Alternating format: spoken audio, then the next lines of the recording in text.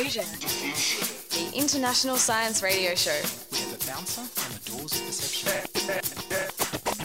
The good, the bad, the ugly. It gets pretty exciting. The myths, the truths. Toxicology. Astroseismology. Magnetism. The dark side. Genetically engineered potatoes. Planetoid. Planetoid. I love that word.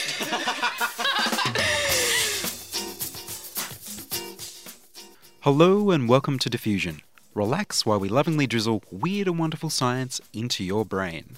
I'm Ian Wolfe. On this edition, we'll feature stock market superstition, uranium mines, and karaoke therapy. But first up, here's the news with Calvin Ng.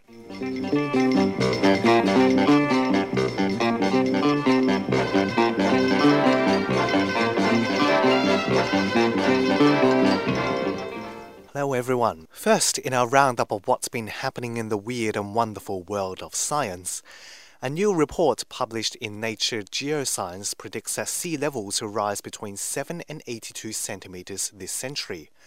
This supports predictions by the United Nations Intergovernmental Panel on Climate Change, which predicted in 2007 that a rise in temperatures caused by greenhouse gases will lead to a rise in sea levels by up to 59 centimeters. The new paper, led by Dr. Mark Siddle of the University of Bristol, used data from fossilized coal and from ice core measurements to reconstruct sea level fluctuations over the past 22,000 years, from the height of the last ice age to today. Although the report's predictions are not in the order of meters as suggested by other researchers, this new report's authors say a rise of only 50 centimeters will mean extreme floods will be more frequent, adding that floods that once happened once every 100 years can become once in a decade. Low-lying areas such as Bangladesh will be severely affected.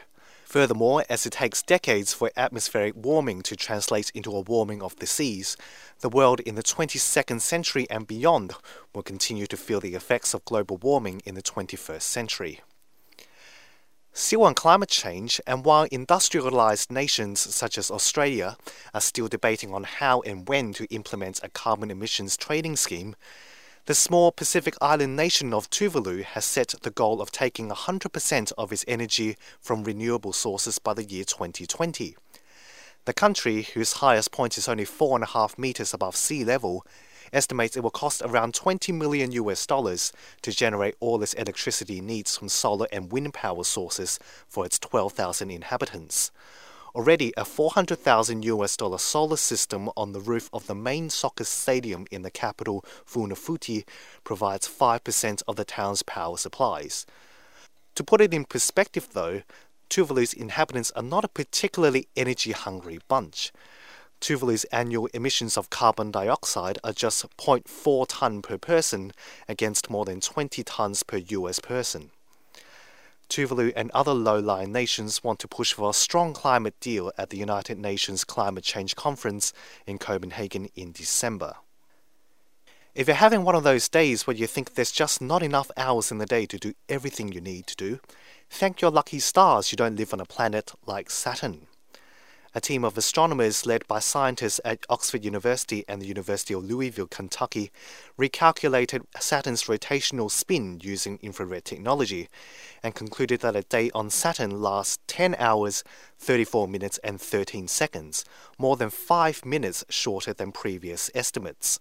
As the gas giant has no physical landmarks, scientists have traditionally used the planet's magnetic fields to calculate the length of time it takes for Saturn to spin on its axis.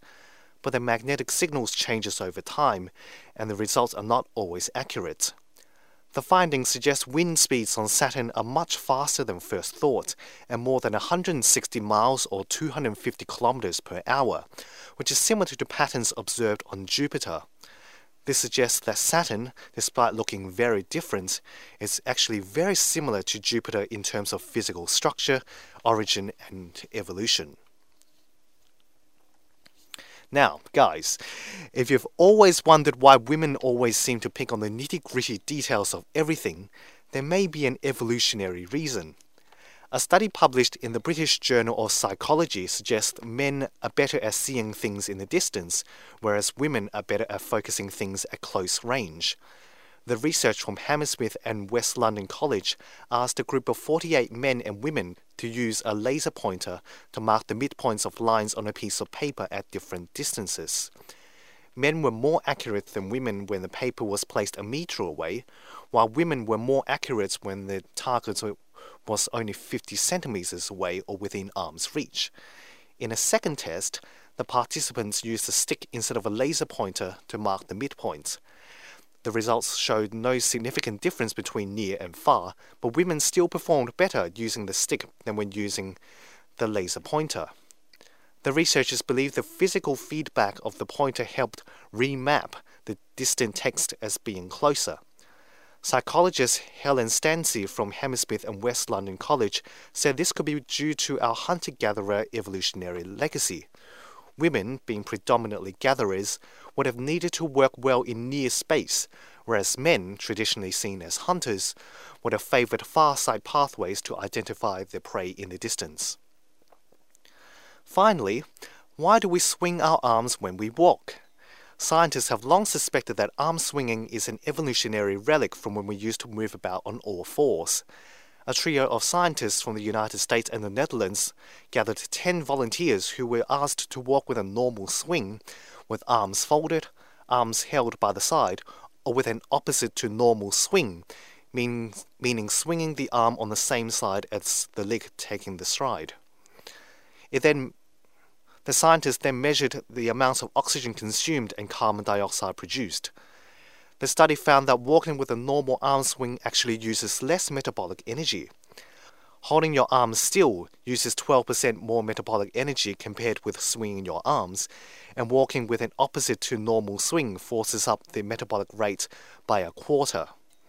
The arm's pendulum swings also help to dampen the bobbing up and down motion of walking, which is itself an energy drain on the muscles of the lower legs.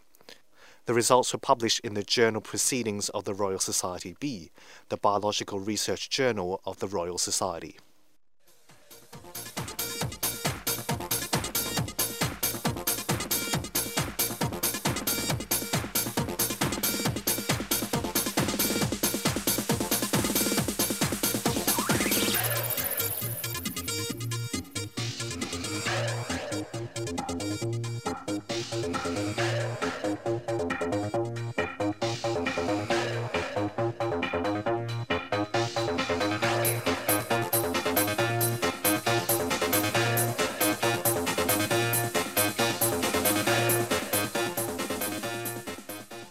Thank you, Calvin.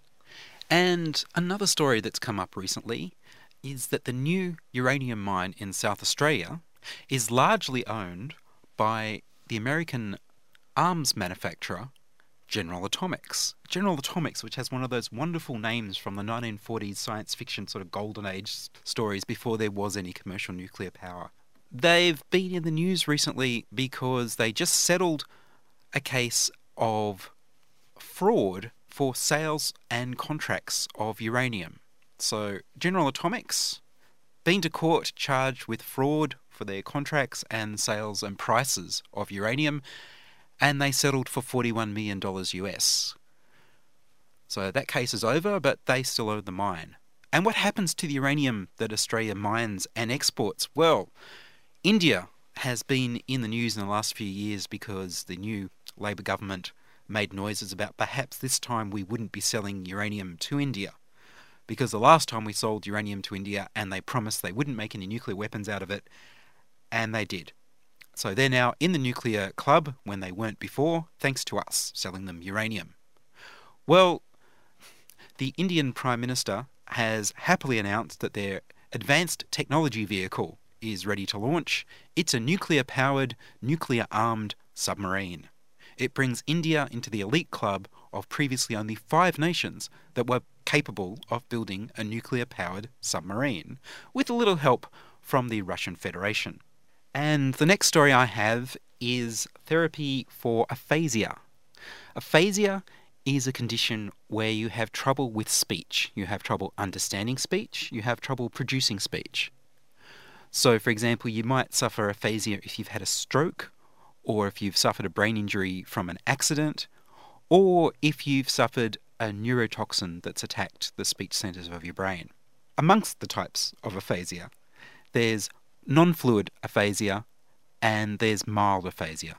Non-fluid aphasia is where you have trouble speaking at all. You're practically mute because you just can't produce the words, and you often have trouble understanding speech as well. Mild aphasia, or fluent aphasia, is where you have problems with pronunciation. You have problems remembering words or getting the phrases or controlling the tonality or just producing the words at all, or understanding the speech, but you can produce and understand most speech or some speech. Now, I personally have been hit with mild aphasia when I was poisoned with the tropical fish poison Ciguatera, and I've reported on this on Diffusion in 2005 and a few follow-up stories on Ciguatera as the science progressed. When I found I had problems with my voice, as you may hear if you listen to older shows of Diffusion, you can hear my voice changed, I tried to work out what I could do. I saw speech therapists, but speech therapists are very concentrated on your throat. They're looking for problems with your voice box, and my problem was in my head. And they weren't quite ready for that. They might have been if I hadn't been sick. If I'd been well enough to explain to them, if I didn't have the mild aphasia in the first place, I could have made myself clear that it was a neurological problem. In fact, I could have brought along tapes perhaps or some recordings of my voice so they could tell the difference. But because I was hit by neurotoxin, I wasn't able to think of that, and I wasn't able to explain it clearly. So I thought about it, and another neurological problem that people have with speech is stuttering, far more common. And people have found a solution that helps people with stuttering is singing, because singing seems to involve alternative neurological pathways. You use different bits of your brain to sing than you do to speak. So a stutterer that gets stuck on certain words or even at all will be clearly and easily able to sing the words that they had trouble speaking. So I reasoned perhaps it might help me. But because I'd been hit by neurotoxin, I could not remember any lyrics to save my life. And in fact, of course, I was having trouble pronouncing the words as well as trying to remember what they were. I found there are programs you can get that will bring up the lyrics for any songs you can play on your computer. The one I was using was called Evil Lyrics. You get Evil Lyrics, a bit of freeware, and you run it at the same time as your media player of choice, and it looks up lyrics databases on the internet and puts the lyrics up on your computer screen, which means you can sing along. The other advantage, apart from helping my memory, was that I was practicing tonality by singing, and I was singing along with someone who was getting it right, because I was singing along with the actual singer. So these things together made sense to me, and of course, singing is fun. And if you do it in the privacy of your own home, in front of a computer, no one else has to get hurt. So I tried that, and I found after a couple of months, my pronunciation improved, my tonality improved, and so I kept going, and my voice improved generally. A year later, a paper was published in the journal Brain, volume 129, page 2571, about a study done with aphasia and singing in choirs. Now, I hadn't quite sung in a choir, but I'd done the equivalent by singing with someone, even if that was a recorded someone. So, what they said in New Scientist about this study in the Brain Journal is that Isabella Perez and her colleagues at the University of Montreal in Canada gave people with aphasia familiar and unfamiliar songs to sing on their own and with others. Singing alone didn't help them, but singing in a choir dramatically improved their ability to recall and pronounce words, regardless of the song they were singing. They're not sure what it is that's going on. They'd previously thought that singing could help aphasia because people slow down their rate of speech and it sort of limits the number of syllables, but this didn't seem to be true. What they found, it's not the singing that helps, at least the language memory, but the sharing of mood and experience between singers. So you're using the social parts of your brain, and you're also using, of course, your mirror neurons. And all of these things let you bypass the damage that you've had to your language centres and rebuild so that you can sing clearly and remember the words and pronounce the words and get your voice back. Now these points of data make a beautiful line, and we're out of data, we're releasing on time. You're listening to Diffusion Science Radio, diffusion at 2ser.com, brought to you across Australia on the Community Radio Network. And next up, we have Correlation of the Week with Mark West. Humans are a superstitious lot. We don't walk under ladders. We think a red moon at night is a sailor's delight, or something like that. And we've got a pair of lucky undies. Well, at least Mark does. But can we see this superstition in the stock market? It's the way we price things, vulnerable to irrational thought. Mark West investigates in this week's Correlation of the Week. And now it's time for another Correlation of the Week, or as we like to call it, Correlation of the Week. In the recent paper, Dark Omens in the Sky, Do Superstitious Beliefs Affect Investment Decisions?, Gabriele Lepori from a Copenhagen Business School has correlated the occurrence of solar and lunar eclipses with 4 American stock indices: the Dow Jones Industrial Average, the S&P 500, the New York Stock Exchange Composite, and the Dow Jones Composite Average. This is possibly the most fun and most mathematically rigorous Correlation of the Week that we have had yet. I love it. Lepori's idea was to test whether superstitious practices could be picked up in the stock market. His theory was that individuals are more likely to resort to superstitious practices when operating in environments dominated by uncertainty and high stakes. The stock market is therefore an ideal place to test this theory. Eclipses are regarded as unlucky in many Western and Asian societies, and as they are worldwide events occurring over a relatively short period of time, the effects of such unlucky events should be seen in stock trading, if there is an effect, that is. Lepori took the dates of all 362 lunar and solar eclipses that had been visible anywhere in the world between 1928 and 2008 and computed the 4 stock indices on the day of the eclipse. The results suggest that in the 3 days around the date of an eclipse, 3 of the 4 stock indices exhibited statistically significant lower than average returns. If an eclipse took place on a weekday, when the stock markets were open, its effect was larger than if it occurred on a weekend.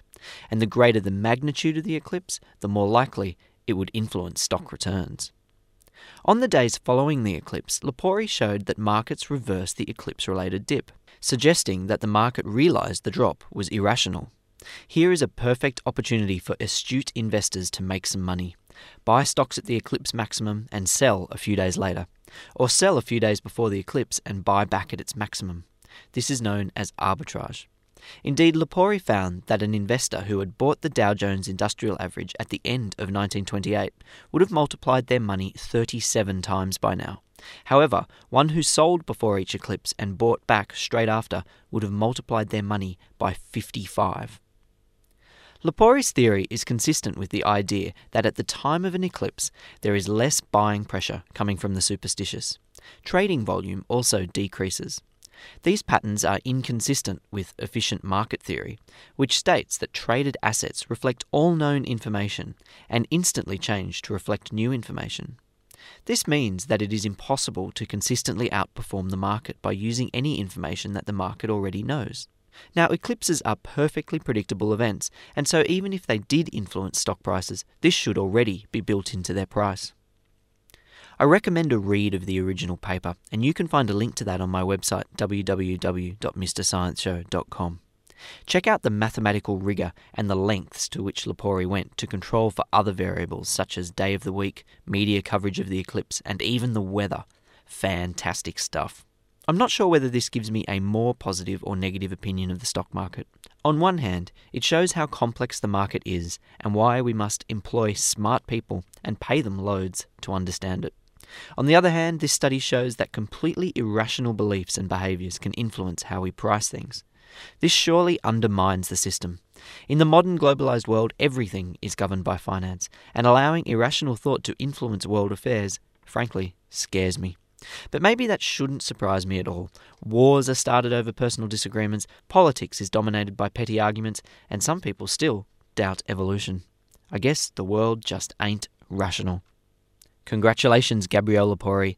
You have won this week's Correlation of the Week.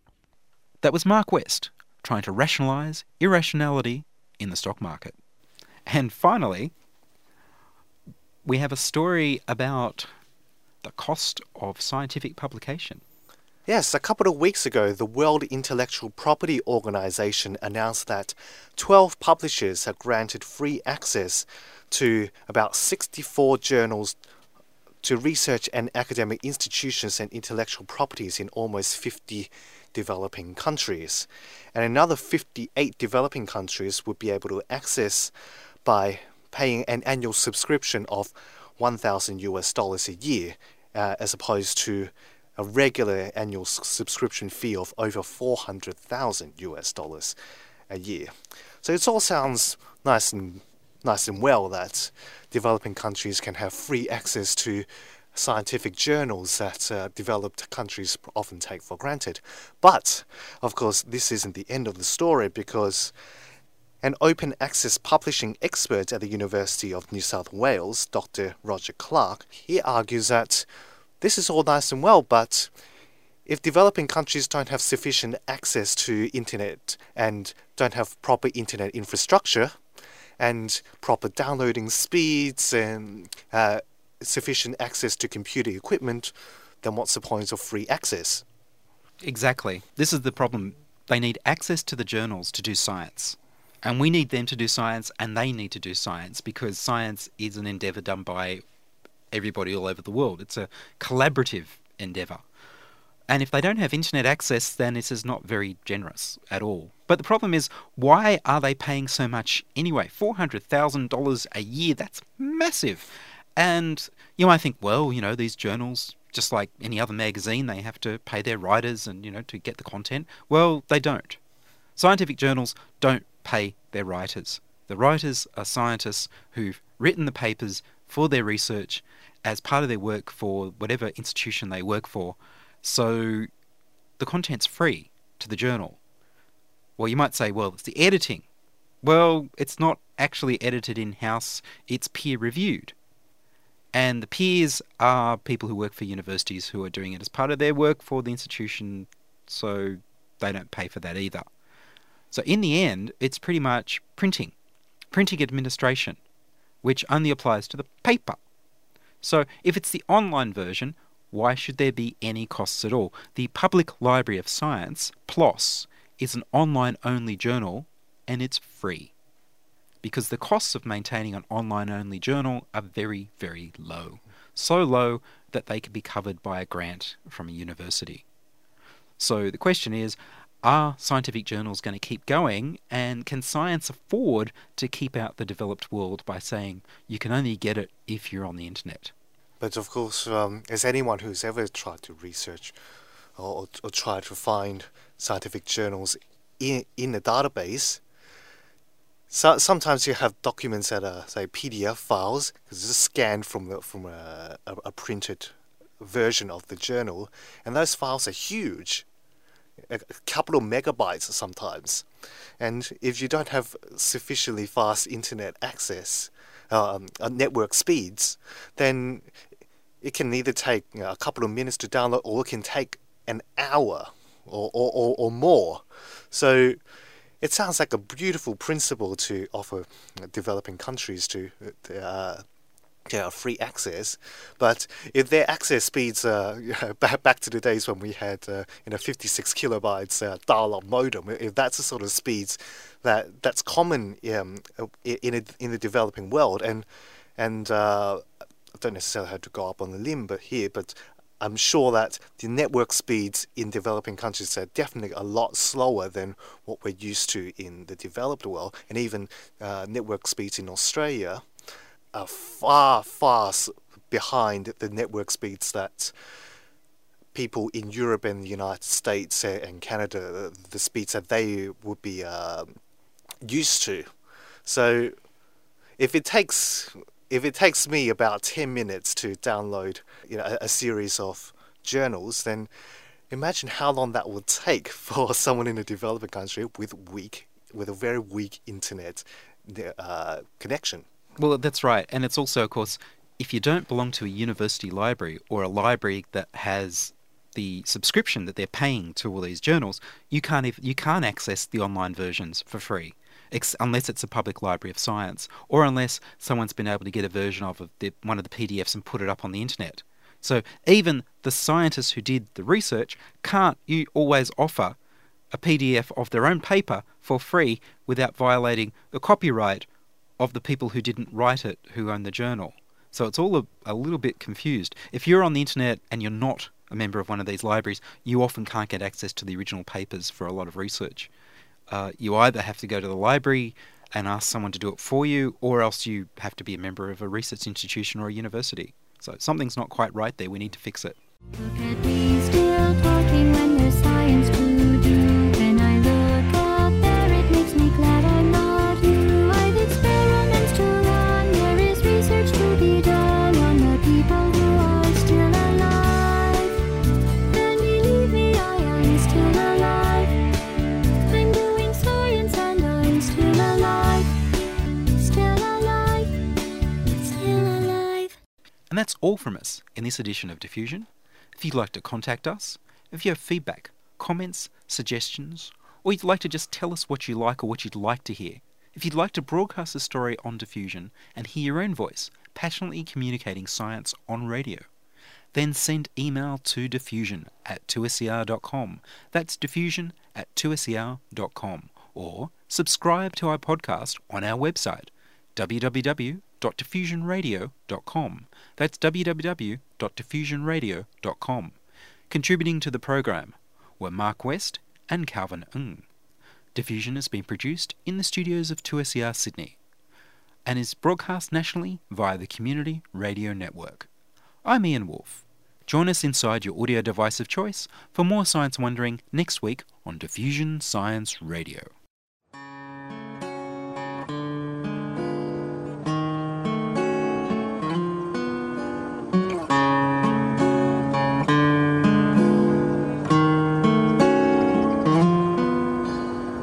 Well, it ain't just hype.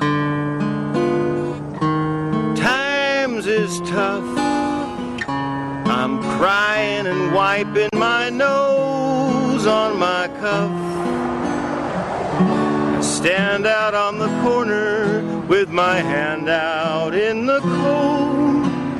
Buddy, can you spare $1 trillion?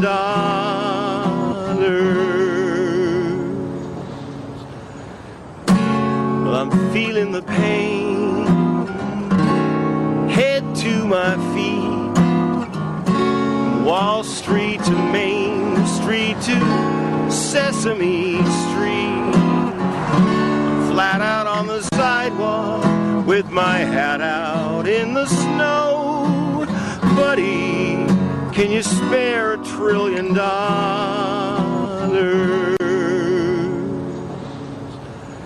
There's the kind of bailout where you bail your friends from jail out and go with them to dig up the loot.